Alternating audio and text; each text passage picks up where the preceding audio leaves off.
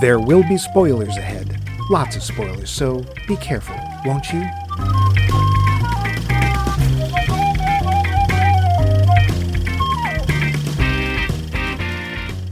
Well, children, set a spell and hearken to old Preacher Max and slightly less old Preacher Mike as we find ourselves walking that last dark street in the Lord's series, Walk the Dark Street, just as it is written in Philodendrons 7:13.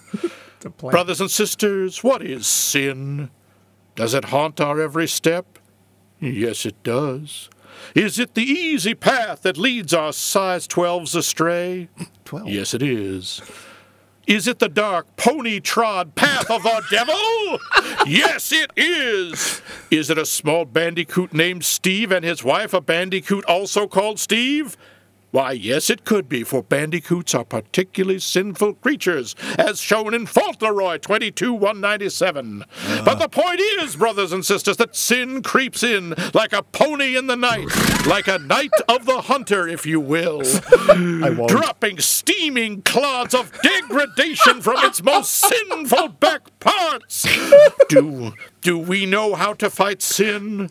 Do we know where the truth lies? Do I have any idea what I'm saying at this point, or have the voices of the bandicoots filled my ears and heart to overflowing? And now all I hunger for are small insects, bulbs, and fungi. Bulbs and fungi. Well, sure, but this is also our final episode in our series dealing with film noir, and, well, this is one noir of a film. I'm your host, Max, Rock of Ages. Take my wife, Levine, and over yonder, bringing in some sheaves, or possibly lawn furniture, is the Wrong Reverend Mike Luce. Blessings on your pantaloons, Mike. Rock of Ages, take my wife. What? That's how it goes. Have you ever read a book, any book? When you say read... Wow, okay, sure. But before we get on to hunting in the night... Last time I gave you a week off. Our poll question. Poll question. Last week we asked you, what is your favorite comic, ha-ha, make-you-laugh, giggle film? Huh. Nick Hoffman says, ooh, thick question. Thick? Is that good? I don't know. Oh, okay. 2 Ks? No, not 2 Cs either. That's how I've seen it. Yeah, no, maybe it just means it's sweet and meaty, like a butt steak. It's been a while since I saw a really worthy comedy, but Monty Python and the Holy Grail, oh, sure. Uh-huh. Also Life of Brian. I never heard of Also Life of Brian. That's the sequel. Oh, okay. Young Frankenstein, Blazing Saddles, Animal House, and Blues Brothers. It's always hard for me to pick between them as favorites, but I spent some time ruminating on the subject as to best a while back, and I determined that Young Frankenstein was the tightest overall comedy I'd ever seen. Interesting. Huh. Thank you, Nick. Angelo Patsalas, concise as always, says, The In-Laws. Oh. Serpentine! I've never seen it. Peter Falk and Alan Arkin, I think. Oh. Yeah. Harry McCracken agrees with that and also says The Freshman, written by Andrew Bergman, who I guess did The In-Laws, is on my top 10.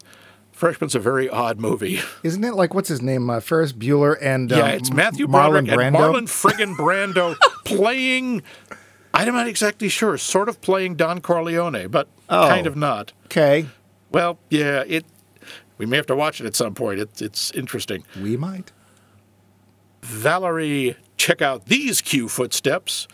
Coons, possibly related to and has been in the same room with one of us recently. I wonder who. Yes, I have to list 2 because Stuff and Reasons. Well, those are her 2. Stuff and Reasons. Great comedies. Stuff and reasons go together like a... Stuff and Reasons. Nice save. Airplane. Okay, sure. And here's a shock. What's up, Doc? Yeah. I don't care how many times I see either one or that I basically know the scripts by heart. They're always hilarious. Yes, they are. Pope Derek hilarious. Steele, agent of Norcross. No, he's a photographer. I want to be named Derek Steele. That's You like can't. the most We already have macho one. name there is. Meet the Parents gets me every time. Ben Stiller plays the role so beautifully. The scenarios are just so perfect. I've heard that's hilarious. It's just one of those everything goes wrong movies that I can never deal with. And Ben Stiller. No, I can deal with him. I can't. AJ, maybe pronounce this Sheems, thank you. So many come to mind, but I think in terms of what I would just consider all-time classics for myself, 1, Dumb and Dumber. Mm-hmm. Oh. See our whole episode on Dumb and Dumber. Yep. And 2, Planes, Trains, and Automobiles. Those aren't pillows. Yeah. And 3, The Jerk. Mike's autobiography. Thank you. I'll be here all week. Listen, butt steak. And from Dave. Comedies are not so easy in my household due to the 2.5 languages used. Eurotrip is probably the one we've seen the most times in the last decade. Really? Oh, wow. Okay. National Lampoon's Eurotrip? Is that what it is? Actually, I'm not sure. I think it's just Eurotrip. I don't know if National But Lampoon is was it that involved. Chevy Chase? No, it's not. That's one's called European Vacation. Eurotrip is one. Oh, I forget who's in I it. know nothing about it. I saw parts of it. Some of it's really funny. I've never seen the whole thing start to finish. Also, Love Actually. Okay, that's a Alan movie I kind Rickman? of want to, among many, many others. But yes, that's kind of a movie I want to slap. But Oh, dear. on the Japanese, I was very happy with Gintama 1 and 2. I thought 2 was too derivative. And more recently with Kamikaze Girls. I have heard about that. I've never seen it. That's supposed to be really good. Don't know. Both of which I think would be funny to people who don't speak Japanese, and they are both available with subtitles. Oh. For German, really? Okay, I know that's not fair, but... No, it's not. And yet? I would mention Erkan und Steffen gegen der Macht des Finsternis. Yeah, Finsternis. Yeah, he mentioned that last week. Yeah, which is, as it is pretty much the only German language comedy I've seen, and probably the only one there is. I think you said it was very Bill and Ted-ish. That's Bill and Ted in German. Party on, dude. Party on, dude. It's very good, Would yeah. be excellent to one another, for it is the appropriate thing to do. Whoa. Comedy can be difficult because it involves clever wordplay or else timing in the delivery of dialogue. As a result, it's hard to find things we both like. Zany comedy often translates the easiest, but that doesn't work for us either in Japanese or in English. I liked both Raising Arizona and The Big Lebowski. Can't say they're favorites because I saw them one time each, but they have stuck with me. See our entire episodes on Raising Arizona and The Big Lebowski. And they do abide. That's apparently. Dr. Professor Rebecca Pelkey says, I'm not usually drawn to comedy for comedy's sake. I'm not sure what that means. I'm usually more excited by films that present as comedy but can also gut punch me with horror or sadness or just earnestness. Well, I guess that's what she means. Oh, okay. Taika Waititi is great at this. Someday you'll realize that gets really old. Jojo Rabbit is probably his best example. Okay, yeah. As well as Boy and its sequel, Man, I guess, which I adore, but not many people have seen. I don't think I've seen that. Me neither.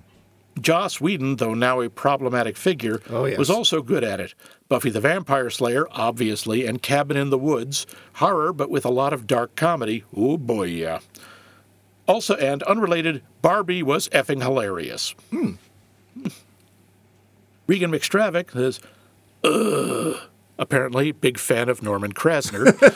Once again, narrowing down to even a list of many would be damned hard. Eulogy had me laughing probably more than most, and 7 Psychopaths. Also, Mr. Right. I do have strong feelings about Sam Rockwell.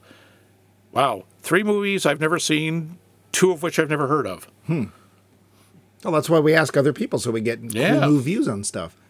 Adam Mark, in an uncharacteristically short post, that's Airplane, 1980. It's so tightly and cleverly written. It commands your attention and captivates you with endless jokes, gags, puns, and slapsticks for a full 90 minutes. Hey, brief but very to the point. See our episode on Airplane. Yes. We already did it, huh? I think we did. Harry McCracken again writes in either The Wrong Box or Movie. Boy, we got some obscure ones here, which were co-written by Larry Gelbart or Albert Brooks's Real Life. The Wrong Box, funny book. I didn't hear great things about the movie. So, believe it or not, this Robert Louis Stevenson. Oh. Yeah, He is funny. He is hilarious. Jamie Kleinert says Hot Fuzz, Snatch, The Birdcage. I wonder if they mean the French or the. I guess if you meant the French, you'd say Ocage au Fol. Yeah. Producers, both versions. Oh, Princess Bride, Monty Python and the Holy Grail. Snatch and Hot Fuzz are frequently on the screen at our place when we need a good laugh, and producers, Matthew Broderick and Nathan Lane version, not far behind that. That's our Hitler! Okay. Roland Hardy just says, Young Frankenstein. Yeah, you don't have to say much more than that. Nope. Agatha Gasparoni says, Super Troopers and Christmas Vacation. I'm sure there are others, but those are the first ones that come to mind. Stephen Strickland says Austin Powers was outrageous. Walk Hard, the Dewey Cox story. Okay. Sure. Talladega. No, that I never saw it. I've seen scenes from it. It looks funny as hell. I know it's John C. Reilly, who you're not fond of. But Talladega Nights, Airplane. I think Happy Gilmore and Waterboy are great. Richard Tatum, inventor of the Tatums. Tough one. Monkey Business. Marx Brothers. I'd say maybe Airplane, The Producers, the original, and Love and Death. Good choices. Ooh. And of course, our master of Canadian comedy, Sorry. Vince says, I don't usually laugh out loud at a movie, at least not after the first time I watch it. There are some movies that just stay funny, though. Young Frankenstein and High Anxiety never get old, and there are parts of original version of Bedazzled that just get me laughing every time I see them. There are some hilarious parts to that movie. Overall, I don't think it works. They can't all be Terry Gilliam's laugh riot film Tideland. Oh. Okay, I said that just to freak out Max after I held back in saying that last week that Klaus Kinski might be my fave foreign actor in case Max called the hospital for a mental health check on me, which I am going to do. Excuse me. Hello, Canada? You've got socialized medicine. Send socialized medicine over. Get a sled. Get those huskies going. And do not eat the yellow snow. Oh, but those were remarkably varied and interesting answers. But for ones that won't be, Mike, what is your Sorry, couldn't help it. I tried. No, Try harder. So, no. Be Avis. Wasn't that one of the Die Hard movies? No. Sure, Die Hard 2, Try Harder. I thought you meant B. Avis. And I'm like, what? It's not even that B. was Arthur. That was B. Avis and Butthead. Okay. Fired. Didn't I fire you last week? So many times. So what's your go-to hilarious, always makes you laugh movie? What's up, Doc? I mean, come on. I like figured, anybody yep. didn't know this was coming. Yeah. It has a lot of nostalgia. It's one of the first films I ever saw in the theater. Yeah. It wouldn't have been the first, but it was dang close, and I was 7. And I loved that film. I saw it more than once in the theater. Why? I don't know. Something just grabbed me about it, and it still makes me laugh. I love the timing. I love the tightness of the script. I love the performances. You know, It's funny. I think it is. It is. Would It's it hold funny. up? Would it hold up to an audience of like 20 or maybe early 30 somethings today? Probably not. That being said, it's my favorite comedy. It's the one I go to and will always enjoy, and it's always got a little place in my heart, a little expensive place on the top of a hill.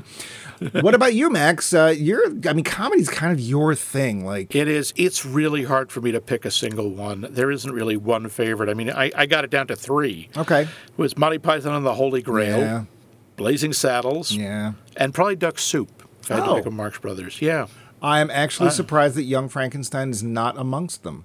Nah, I mean, it could be in there. If it isn't the top in the top, it's skimming right below it. Yeah, I mean, if you didn't have a Mel Brooks, I'd have been dang surprised. Never mind a Monty Python. And Holy Grail, there's something about that team, and I'm sure if we knew British humor better, we would know their influences better. But dear gods, the amount that they've influenced from that show and those early films, just amazing. It's stunning. It really is. Yeah. But that was a really fun question, and of course, it was. Thank you all for your awesome answers. They will actually be more useful than usual, but we'll talk about that part later.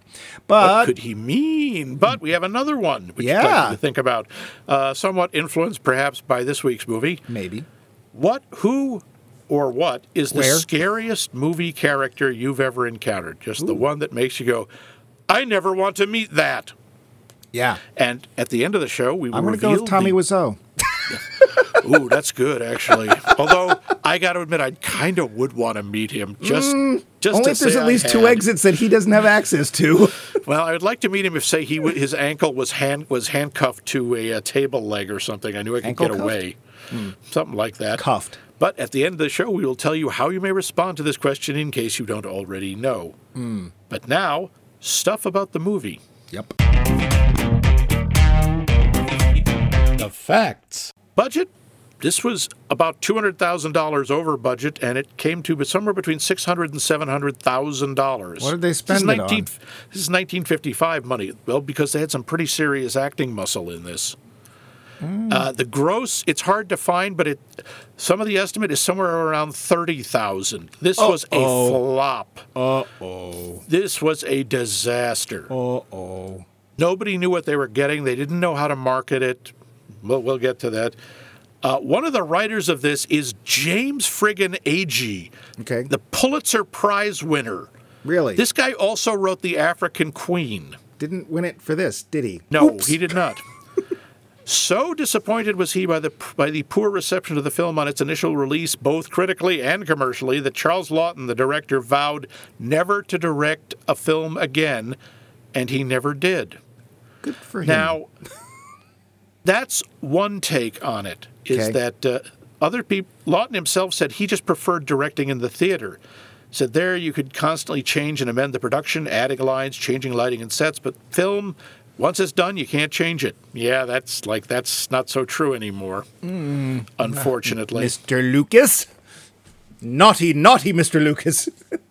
Later on in life, Robert Mitchum, who was usually kind of indifferent to stuff like this, said that Charles Laughton was his favorite director and indicated this was his favorite movie of the ones he'd acted in. Huh?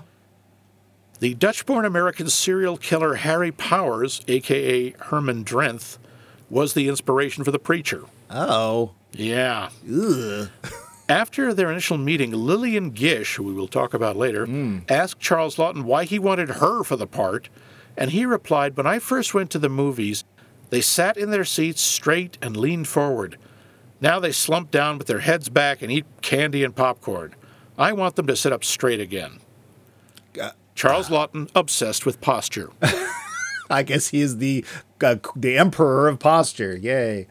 Robert Mitchum really wanted the part of the preacher. When he auditioned, a moment that particularly impressed Charles Laughton was when Laughton described the character, and I know you're going to have to bleep this, as a diabolical Mitchum promptly answered, "Present."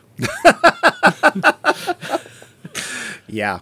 Charles Laughton reportedly worked well with the little boy playing John, Billy Chapin, but didn't get along with the girl playing Pearl and kept shouting at her, which is kind of unfair because she was about 8 months old or something. Yeah, and also it's a weird dichotomy because, of course, it's opposite of how it worked in the film. As Laughton had the camera continue to roll after scenes were finished, the camera often caught her reacting to him. And some of these outtakes were used in the final editing to reaction shots of the preacher. So when she's looking afraid of Robert Mitchum, she's actually afraid of the director. Oh. Robert Mitchum tried explaining to Billy Chapin that he needed to better understand his character and his relationship to the preacher. Chapin, who had kind of a reputation already for being kind of a brat, replied, "That's probably why I just won the New York Critics Circle Prize." Oh. Charles Laughton bellowed, "Get that child away from me!" And from then on, Mitchum patiently directed the boy in their scenes together. Wow. Well, of course, she wouldn't be around for much longer. Oops. Yeah. Shelley Winters said that this was the most thoughtful and reserved performance she ever gave. Well, I mean, it's no Poseidon Adventure, but... Francois Truffaut, famous for being French, referred to the film as an experimental film that truly experiments. Remember, this is 1955. Yeah. Sure. Laughton really liked Mitchum, but,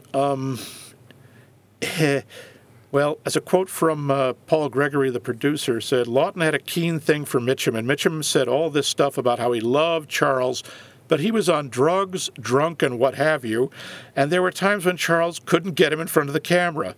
He put us through a lot of hell on that. The picture went $200,000 over budget. Oh, dear. Gregory said that Mitchum was a lot uncomfortably like the character he was playing. He was a charmer, an evil son of a bitch with a lot of charm. Mitchum! Mitch sort of scared me, to tell you the truth. Yeah, we'll get to that. Mitchum's performance was seen as a change of pace for the actor. He usually played, tough guy, detective, police, heavies. And he's always tended to be very blunt, but he was notoriously unwilling or unable to accept praise for his work. And his response was, I haven't changed anything but my underwear. So apparently he had preaching underwear. Uh-huh. This is kind of sad. To promote the movie, Robert Mitchum and Shelley Winters did a guest shot on the Ed Sullivan Show in the spring of 1955. Winters, in her autobiography, writes about how the stress of live television caused Mitchum to drink and caused her to become, in her words, shrill and numb. The two got into costume, with Mitchum displaying the words love and hate on his hands, like in the movie, and performed their scenes very badly. Oh, dear. Winters said she stuttered and lapsed into Brooklynese, while Mitchum spoke so quietly their microphones had to be cranked up so loud millions of viewers across the U.S. could hear our stomachs rumble. Yeah. Great. During the scene, according to Winters, Mitchum held up the wrong hands to illustrate the points about love and hate, and the audience cracked up. And just so you know, this film was inducted into the National Film Registry in 1992 for being, quote, culturally, historically, or aesthetically significant. Was it? There's a lot of other stuff in this about here, but I think that'll do. So let's go right into the plot. Yeah. Well, we're in the midst of the Great Depression in the Ohio River Valley County of West Virginia, I plumb reckon. And we got us the Harper family. Daddy Ben, who's a bank robber. Little John, who has to be the man of the house once his father gets hanged for being a pretty bad bank robber. Little Pearl and their mama, Willa, who has a pretty lousy taste in men. Dad goes off to prison, but not before hiding his ill-gotten gains, $10,000, in Pearl's doll, because that's a really good idea.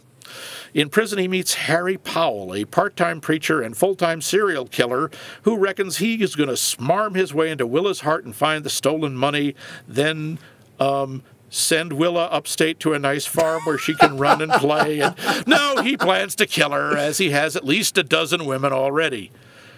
The town of dumbass West Virginia immediately takes to Preacher Powell, basically bludgeoning Willa into marrying him, as she's gots to have her a man, by cracky. Pearl is young and easily taken in by Powell, but John, he knows that fella ain't right. After gaslighting the hell out of Willa, Powell finally can't hold back any longer and kills her. The children escape his clutches, somehow, and head downriver in their father's old skiff, but Powell is hot on their trail. Eventually, they find themselves in the care of Miss Rachel Cooper, a no-nonsense but kind-hearted lady who takes them in and adds them to her brood of abandoned children whose parents are gone or unable to care for them. Like you do. Powell finds this new, unusual family and tries to smarm his way in, but Miss Cooper sees through him in a Cincinnati minute and chases him off with a shotgun. When Powell comes back under cover of night, apparently thinking that singing loudly is a good way to sneak up on people, he breaks in, desperate to get the children and the doll, and winds up with a face full of birdshot. Powell is arrested, the children have a new home, and the day is saved, despite the fact the children have to deal with a world where pretty much every single adult other than Miss Cooper fails or betrays them. Yay? The film. Well, that's the noir part. Yeah. Hey, kids, the world's out to get you. Lesson learned. My first note, I know we usually start off with the actors, was, hello, I'm Peter Graves, and now I'm dead on A&E. I had, hello, I'm Peter Graves, and I'm your father, and a bank robber. Well, we'll start with Peter Graves. I got to say, I think this is the worst performance I've ever seen out of Peter Graves. He's not there very long, but... No, he's on screen for like 2 or 3 minutes tops, and he doesn't just phone it in, he like telegraphs it in. But he's not alone. We'll come back to that. There's one scene, though, where he's in jail, and he's laying on his bunk, and there's an odd camera angle, and we have Robert Mitchum sort of leaned over him, and all I could think of was, get a room already.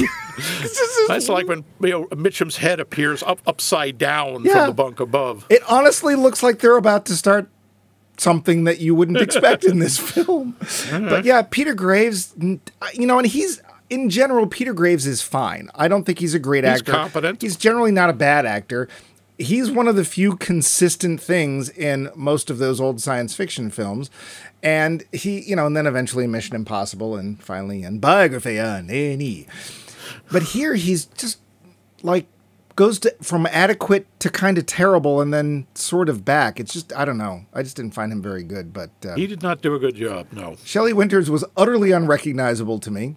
Yeah, but she did. I thought she was remarkable in this. I thought she did a great job.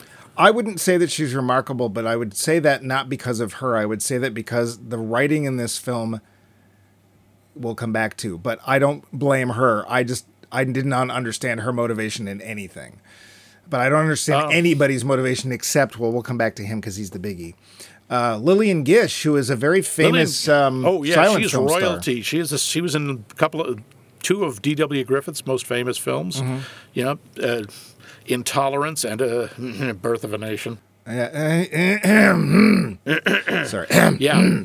Yeah. I think she does a great job in this. You know who she is almost immediately. Well, I think that she is one of the only two really decent performances in this film, and we'll come back to the other one. We have other characters with names like Icy Spoon. Yes, which it sounds like a name. I admit, it sounds like a name that you would give on a crank call. Yeah. Hi, can I speak to Icy Spoon? Yeah, she's just annoying. I guess she's very realistic of that type of person. Oh, absolutely. I found her completely believable, and her, henpecked husband, Walt. Yeah, they work very well together. It's just not pleasing. Oh, be pleasing. Yeah. There's Uncle Bertie, played by James Gleason. He's fine. I don't understand his relation, if any. He's just some guy who lives on the side of the river, I guess, and then later is utterly unuseful. That's the thing. He's another lovable adult who turns out to basically betray the children by being useless. But yeah, I wasn't. Everybody else seems to be. They actually do something badly that impacts the children. He just drinks one night after having found the corpse of the kid's mom, and which was very poorly hidden because as soon as the sun hits the river, it's like, there she is. Like, how did he not drive past Uncle Bertie's boat in the car to bury the corpse? We don't know how far down the river Bertie was in his boat. I know, but how did he get it? Because it's literally just like, it looks like it's not very far. They don't go very far from where Bertie lives because, let's face it, after a couple of cups of coffee, I don't know that Uncle Bertie can find his way back to his boat. Yeah. But whatever. Then there's the kids. Sally Jane Bruce is too young to really judge. She's, she does what she's supposed to do, but no, she's not very good. Billy Chapin? Yeah. I'm going to go with horrible. I thought he did a decent job. He had an incredibly difficult part to play, and I thought he pulled it off. All he does is mug at the camera. And again, here's the thing. I can't tell if it's him, right? Because there's lots of times the motivation on him and his performance literally seem to be based on nothing at all. Because there's points where he knows that Harry Powell, Robert Mitchum, is a bad guy. And yet when he shows up at the orphanage or whatever Mrs. Cooper is calling it, his first reaction is not to scream and run away. It's to walk placidly to the porch. And it's like, you're here. Okay. Yeah, I don't know. Maybe he's okay. There's a couple of times when he's supposed to be looking, I don't know, like upwards for help, or he's trying to look something. And to me, he just doesn't pull it off. His movements seem very stiff, but he's not alone. So I don't know. But yeah, I'm not big on kids anyway, but... Want to get to the big one? Yeah. Well, also, I would like to say a shout out to Bob the Hangman. Oh yes. He actually. It's Bart. If you look at his Bart, if you look at his IMDb page, he's got almost 400 films. Good for him. Yep, he's a bit player in everything. If I were ever going to be an actor, that or character actor is exactly what I'd want. It's just like constantly working. Rance Howard. Yep. Don't have a fan club. Don't get recognized. That's totally fine. and get to make Rance movies. used to get recognized on the street. I don't know how, but people was, hey, Rance. Also, a real quick one for Gloria Castillo, who played Ruby. I only mention her because apparently she later will star in Invasion of the Saucermen. So there you go. No, really? Yeah. Okay. I think she Wow. points and screams. Yes, I believe that's her part. Yeah, But Fair enough. Mitchum. Let's get to Mitchum. Mitchum! I don't know. Have we ever seen him in a bad role? I gotta say, in a lot top of of my head, badness in no. this film. Oops!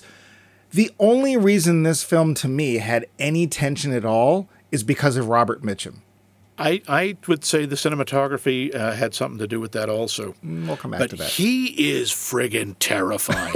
He just seems like he's about ready to kill somebody all the time. Yeah, every second you don't know if he's actually going to. What kind of a preacher walks around with a friggin' switchblade? As a sword of the Lord, has his own religion. Because Ben Harper asks him, what religion do you preach, preacher? He says it's my own that God the Lord has given me. So we came up with between the two of us. Yeah, and also when his new wife on their wedding night finds the switchblade in his coat pocket, what does she do? She smiles, man. shakes her head, and says, "Oh, men." And huh? I have to go with, huh? Yeah. Nice girl, Willa. Utbe Utne Ute Eitbre. Well, and I don't know where she's coming from, because on one hand, she's like, no, I don't need a man, I don't need a man. And admittedly, Icy Spoon will not shut up about what people should do and what blah, blah, blah, blah, blah. And then suddenly she's taken in by Harry Powell, whom he takes people in with his religiousness and his... He's very charming in his own way. His very thick layer of smarm that most people don't see through. I just think that it works best if you don't look at him. Because if you look at Robert Mitchum, there's just something not right with that boy, if you know what I'm talking about. Well, he has sort of resting, I'm going to murder you face. He does. But, again, this is supposed to be noir. We'll get to that question later, too. The only reason there's any fear or tension is because you honestly believe that he will kill anyone and anything in this movie. I mean, this is 1955. The idea of somebody threatening children is unusual, to say the least. And I don't know Portraying... I was gonna say, I don't know about you. Even though it's 55, I was willing to believe he might do something. I was like, I absolutely believe he would kill either of them or both of them. I mean, first he slices the throat of the Hays Code, and then he kills the kids. Yeah. Woof. Yeah. So, the cast... I'm going to say that since most of the performances were not up to par, and some of them are coming from people that I generally have seen do better jobs, I'm not going to blame the cast.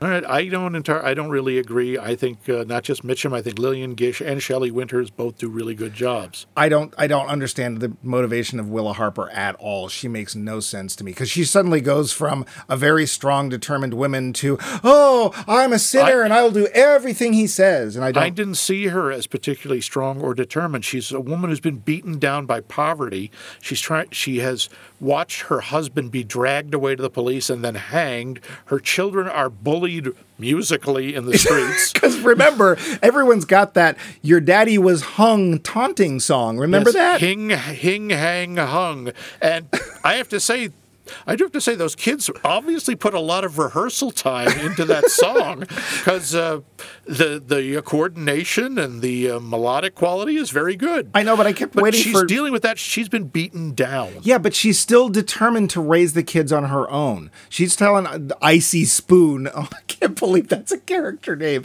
She's telling Icy Spoon, I don't need a man, I don't want a man, I'm good. And she seems much more capable at that point.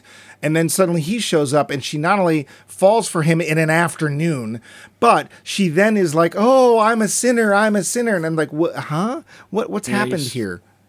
I don't know. Yeah, that happens a little quickly, although I do find that was one of the creepier parts, is when she's standing up in the revival meeting and blaming herself for the fact that her husband became a bank robber. Yeah, which, because she asked for all those things. We didn't see her ask for all those things. Yeah. I didn't buy it. And again, I'm not blaming her. It's Shelley Winters. We know she does better than this. So I don't think that the writing and the direction was there. But we'll get to that, because otherwise I'm giving stuff away. We do start off with a nice cheery song, and Lillian Gish to let us really set that noir mood. Yes, which she's apparently singing to the disembodied heads of children. I guess. But that's okay, because the kids who are playing hide and seek, they're frightened because they find a dummy in the basement. Yeah. Did it look like somebody had just dropped a house on her to you? No, it looked like Resusci Annie had fallen off the shelf. It was strangely unconvincing. Like, it could literally have just been an actor with their feet. We only see their legs. Yeah, but part of it also was the way the kids reacted, which was like, huh. How about that? Oh, my hiding space. Run! Oh, my hiding space already got someone in it. Huh. Oh, I don't see that every day. Oh, Mom. Yeah. And then we see some stuff with Robert Mitchum, and we see him, suddenly the movie needs some burlesque, I guess. Oh, that's right. He's in a strip club. For reasons. A Burley Q show. A Burley Q show. And we get to see that I did not know, I'm guessing, that this is where the love-hate hand tattoos came from. I would never have guessed it was this movie, but... Yep. This was the first one. Wow. And you see that everywhere. Yeah. Hell, Do the Right Thing. Radio Raheem has those, I don't know what you call them, the things you wear on four fingers that cover the top of the finger knuckles. Mm-hmm. A grill of some kind. One says love, one says hate, and of course, Rocky Horror. Eddie and Rocky Horror. It happens in a. I always liked on The Simpsons, Sideshow Bob when he gets out of prison, because The Simpsons only have a thumb and three fingers. On one hand, he has tattooed love, L-U-V, and on the other, he has H-A with a line over the A-T, so the linguistic term for a long A for hate. So, love and hat. Yes. Oh, because he only has three fingers. Yes. Ah, okay. Yeah, and we see him go to a burlesque show, and he's looking at the evil of women because, of course, it's the woman's fault, blah, blah, blah, blah, blah. Oh, yeah. And he's so upset that there's this really weird symbol of him setting off his switchblade in his pocket, which punching through his clothes. Which is very symbolic of a man's switchblade punching through its pocket.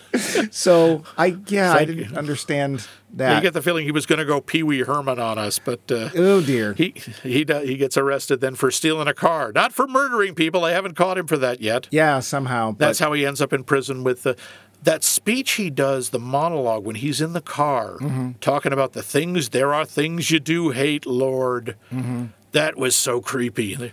Perfume and powder and hair that curls. Yeah. Silks and satin. Yeah, this is, again, a woman hater. This is a massive guy who's either terrified of or enraged by women. And I think he's afraid of them because and this is jumping ahead, but that's his problem with Miss Cooper, is she stands up to him. She's not scared of him, and he doesn't know how to deal with her.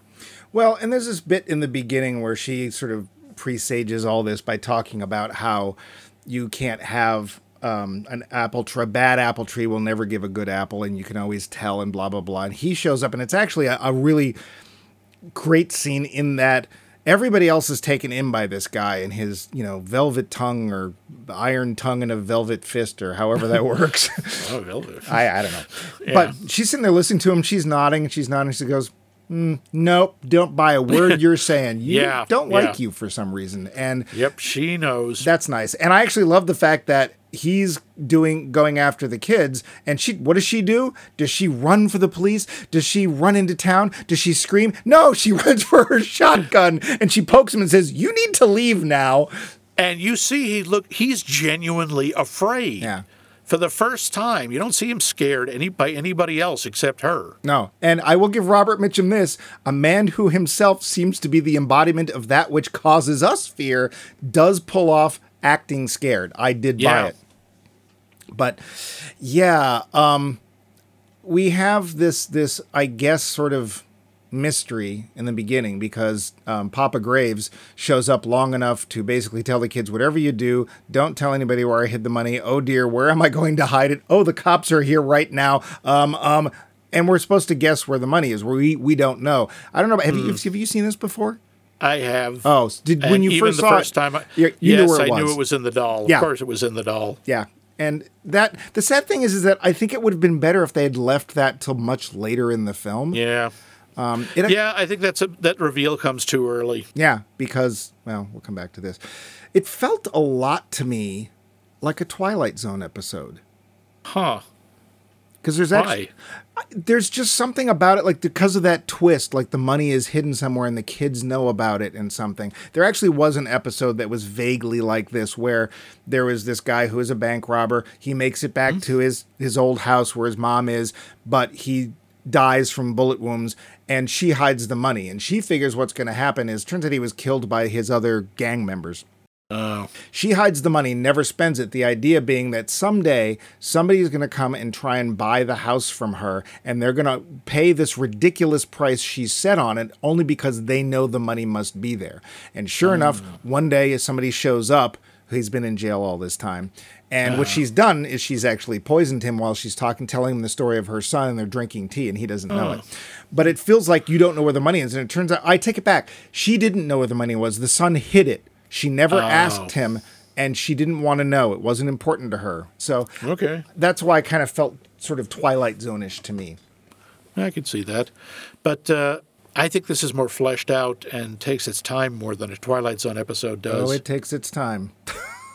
I think it takes too much time, personally. I didn't feel that there was enough story for 90 minutes. I mean, it's not so much the story. I think it's the reaction. And, I mean, after Willa has disappeared, that scene where the preacher is standing outside the house where the kids are, leaning on the tree and singing, leaning on the everlasting love, and then going, children, children, yeah. And then the camera irises in behind him. Yeah. That's friggin' terrifying. Yeah. And that's not just him. That's the way it's staged. That's the use of the song. Yeah, but if he only hadn't continued on saying, treacle tarts, all free today. He did not say that. He did not say that, nor did they escape in Chitty Chitty Bang Bang. I wish they had.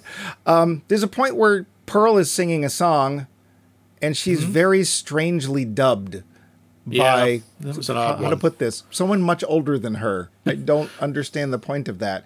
And then there's this long montage of them floating down the river, and we get to see a big old fake spider web and some really bad process shots of rabbits and stuff in the foreground. What did you think with all the animals? There was the rabbits, there was the turtle, there were a bunch of other, there was a fox. It felt like there was going to be a fable breaking out anytime soon, but it didn't actually happen. I thought it was the idea that they were lost in the wilderness, that they were surrounded by wildlife, by animals. Okay. And so what? That they were alone in the wilderness, which, by the way, is out of the Bible. Okay. Yeah. Fine. That's nice. Well, also the geography in this film is so weird. It's like you pointed out, where are they?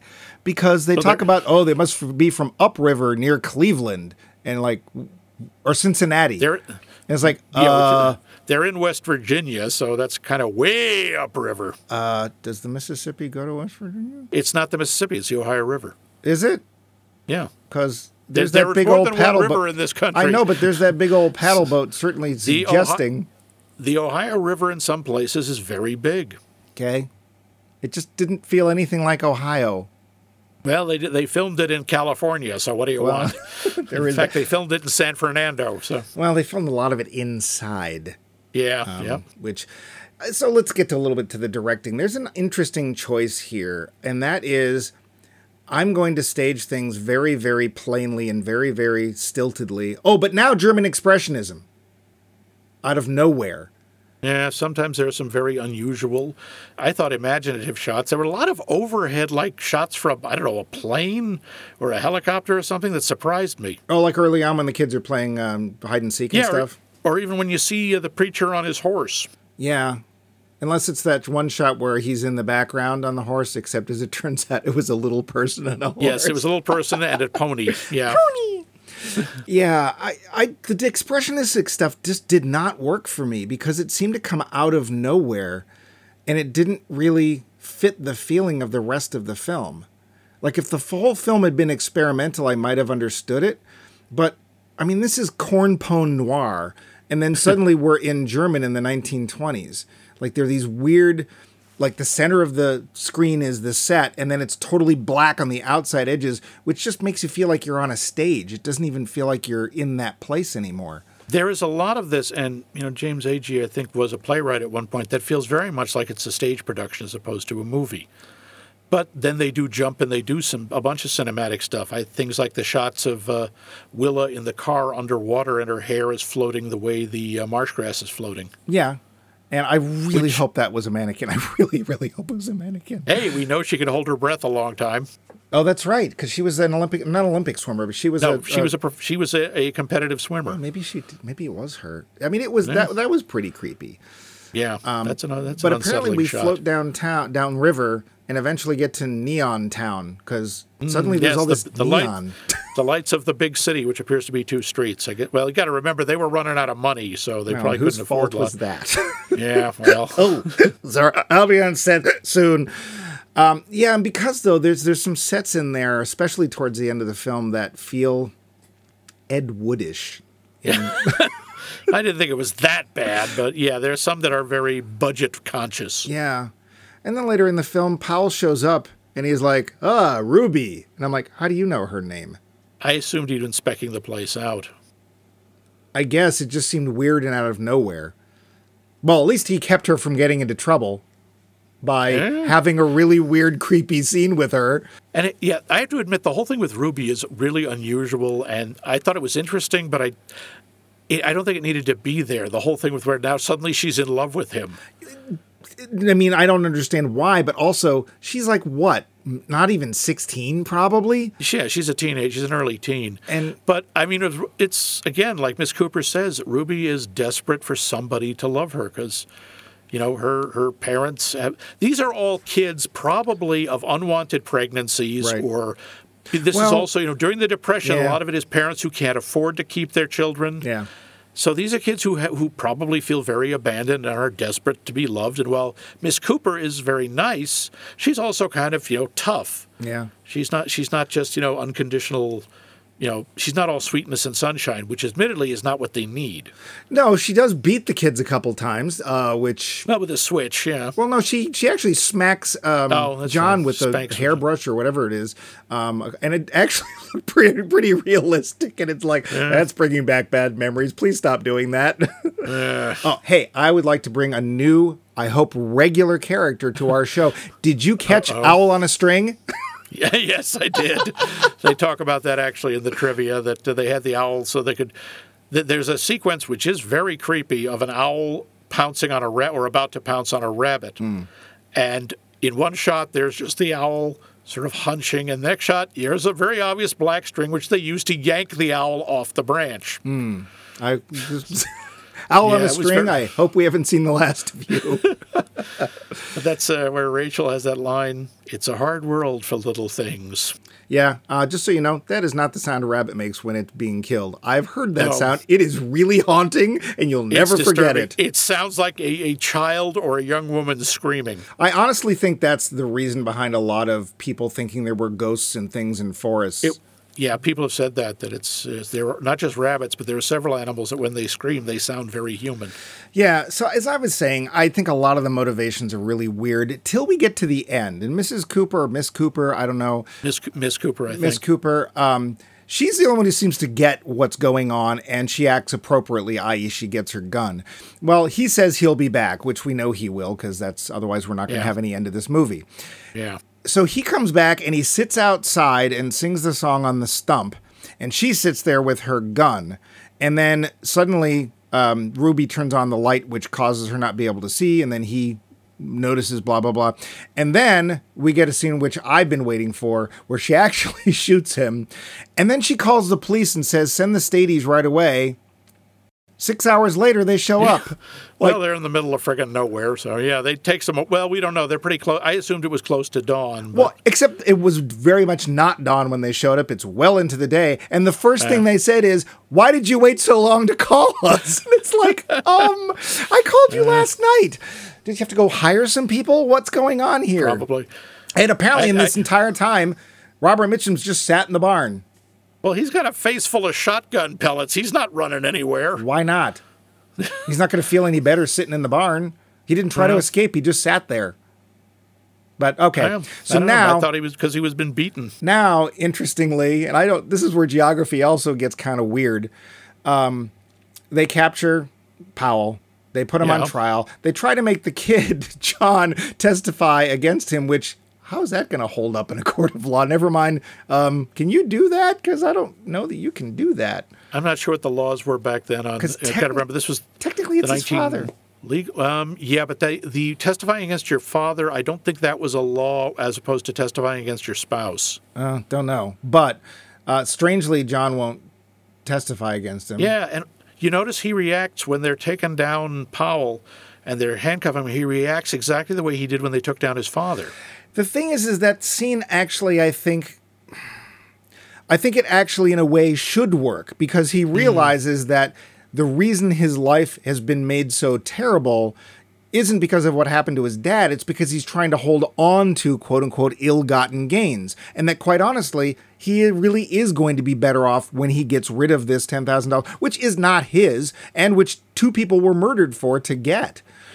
So I always figured this was sort of, he's seeing Powell as a dark version of his father, sort of the anti-father, and he can't help it. He reacts emotionally the same way. He's begging them not to hurt him. or either that or he's basically he's equating the two scenes and trying to beg his father to never have done this. It wasn't worth it. I don't know. I maybe. think there's a good idea somewhere in there. It just visually comes off kind of weird. And then the townspeople from, I don't know, North Bum, I'm going to have to bleep this, North Bum have shown up, and it's Frankenstein time, and they've got pitchforks and torches. He's brought back to their town, I'm pretty sure, because they talk about getting on the bus, because that's where, he's being tried in the region where the murder was committed. I guess that's apparently the only one they found. Well, I guess, and it's like we don't see them go anywhere, so and all the kids and Miss Cooper come, I guess, whatever. But now they're all chanting, and of course, Icy Spoon. I want to see a movie with Icy Spoon and Owl on a String. Is sitting there leading the chant against them. They're all going, Bluebeard, Bluebeard. Yep. What the hell was that? Oh, Bluebeard, you know him? He's a figure out of folk tales. He was a guy who was a serial wife murderer. He would marry a woman, kill her, and then put her body in the basement in a cold room. Oh, no, I didn't know that. I thought it was a pirate reference, and I'm there's no pirates in this movie. No, it's a reference to someone who murders multiple women, and particularly marries them and murders them, usually for their money. Oh, well, there you go. And suddenly these people who were like saying, "Oh, you've got to marry him. He's wonderful. We love you, preachers." Like, kill him. Bah! Oh, and by the way, burn the witch. Yeah, I like the bit where Bart the Hangman just tips his hat, says, "It'll be a pleasure." Yeah, this is what I'm looking forward to. Yep. And then there's this really weird symbolism at the end of the movie. Did you catch this? I don't know how you couldn't have. But the apple? Yeah. So they're trying. It's Christmas, I guess, and everyone is giving a gift to Miss Cooper, and John realizes he doesn't have anything because he literally doesn't have anything. Yeah, he has nothing at all. So he goes into the living room where there's a plate of apples, like you do, and he wraps an apple up in a doily and hands it to her. Well, there's been some real big Bible thumping all through this movie, so you've got a character who is now handing an apple to another character. Where have I heard this before? I don't know. I think you're reading too much into that part. I think it's a callback to a few scenes before when they've just got there, and she's telling them the story of Moses and the apple. When she realizes that John's upset about something, about the Bible, and she says, "John, bring me an apple and bring one for yourself." Oh, I get it. I get it. The problem is the symbology of the apple and the Bible is it should have been a pear. If it had been any other fruit, it would have not brought that up. The apple does have a lot of, Edenic qualities about it. I'm Satan, enjoy the film. Yeah, it just was like, why would you do that? I don't know. It just made no sense to me. But, I'm looking at the clock on the wall, and it's saying it's just about time to get to that thing we do so well, that we do. Oh, God, Mike, are the clocks talking to you again? Tell them Max is a bad man.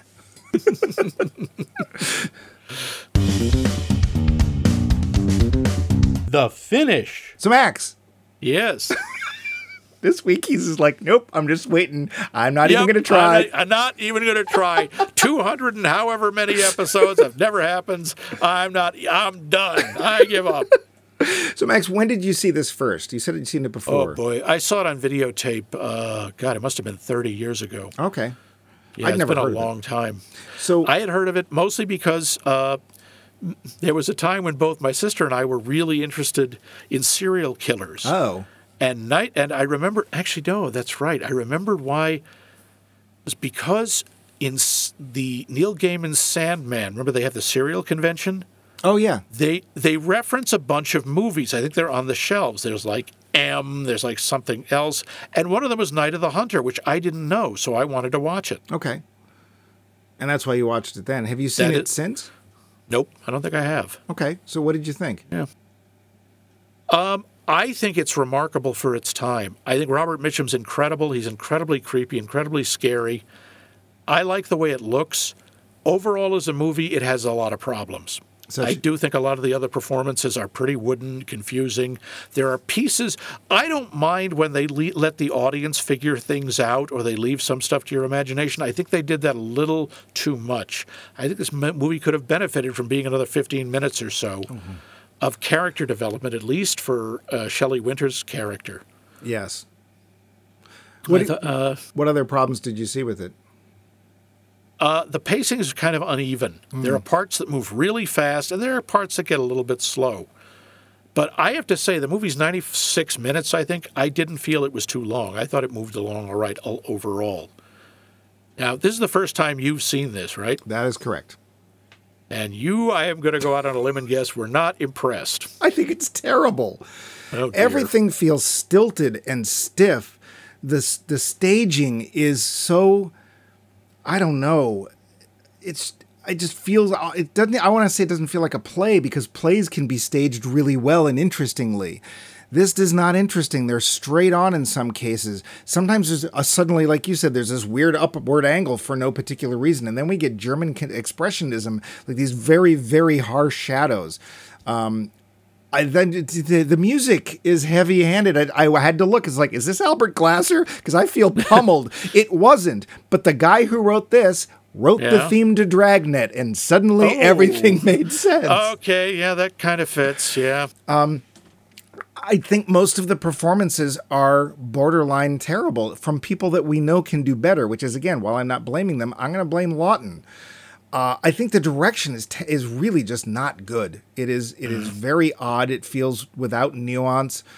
It feels uneven. I think it felt too long. I don't think there's enough story for 90 minutes. Now, like you said, I would like to know more about certain characters, especially Willa, because I don't know what she's motivated to do anything. I don't even know why she makes dinner. Like, I literally can't figure out what's going on with her. The kids, half the time, they should be running and screaming, and they're just standing there. I can totally see why Pearl would have been, the actress who played Pearl would have been frightened of Robert Mitchum. See, Robert Mitchum. No, she was afraid of Charles Lawton. She should have been afraid of Robert Mitchum. I mean, I can see her wanting a daddy. I get it. And apparently Peter Graves was a great dad. I'm Peter Graves, and I'm a great father on A&E. This has a 97% Metacritic score, which amazes me because it just feels off all over the place. One question we forgot to ask is this noir? Yeah, I think it is.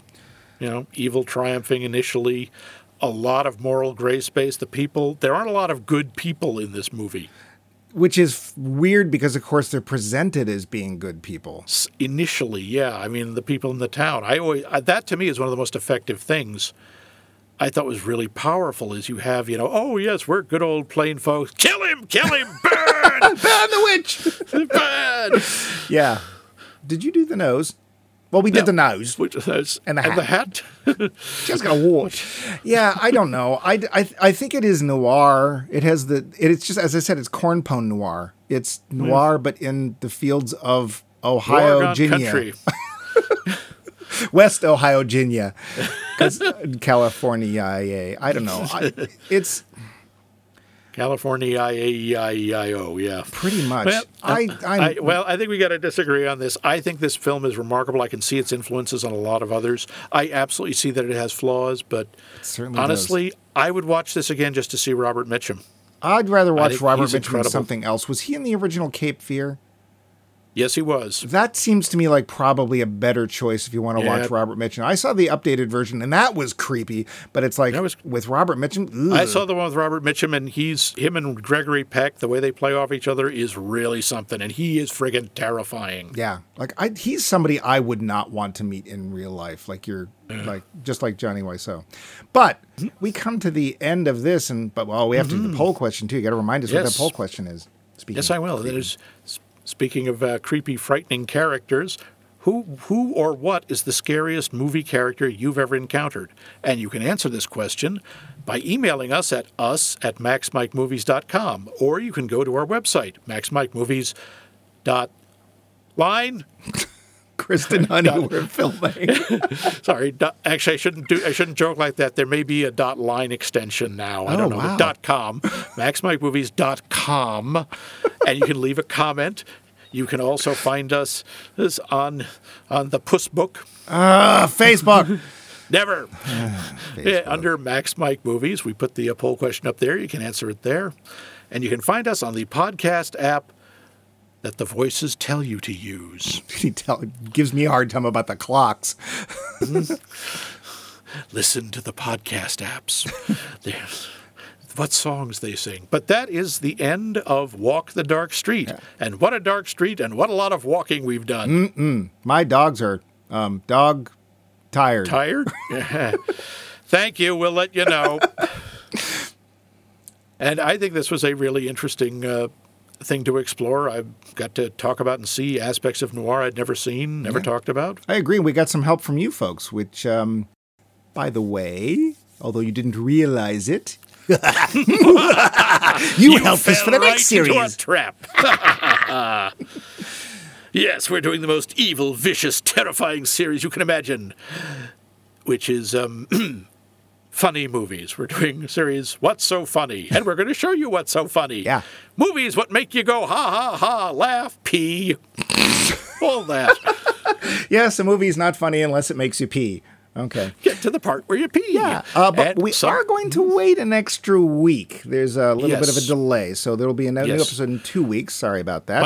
Mike has to go in for his nose hemorrhoid surgery. What? I guess I'd best stop sitting on my face and telling me that I love me.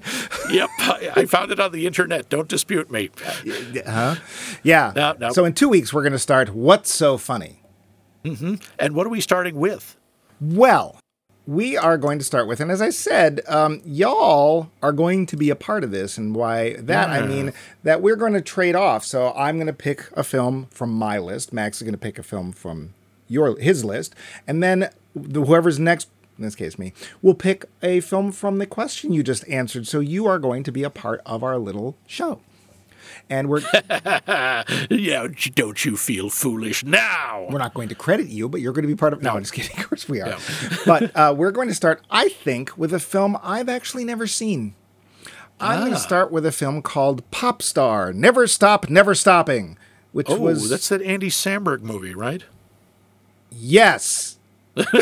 I have not seen this either. This will be an interesting start. Yeah, it's a more recent film. It was on a number of lists, and I thought, let's do some films that other people think are funny. Oh, why the heck not? So next show in 2 weeks, join us for Pop Things, Stopping with the Stopness. In the making with the funny ha-ha laughingness. And hopefully we'll do better than that.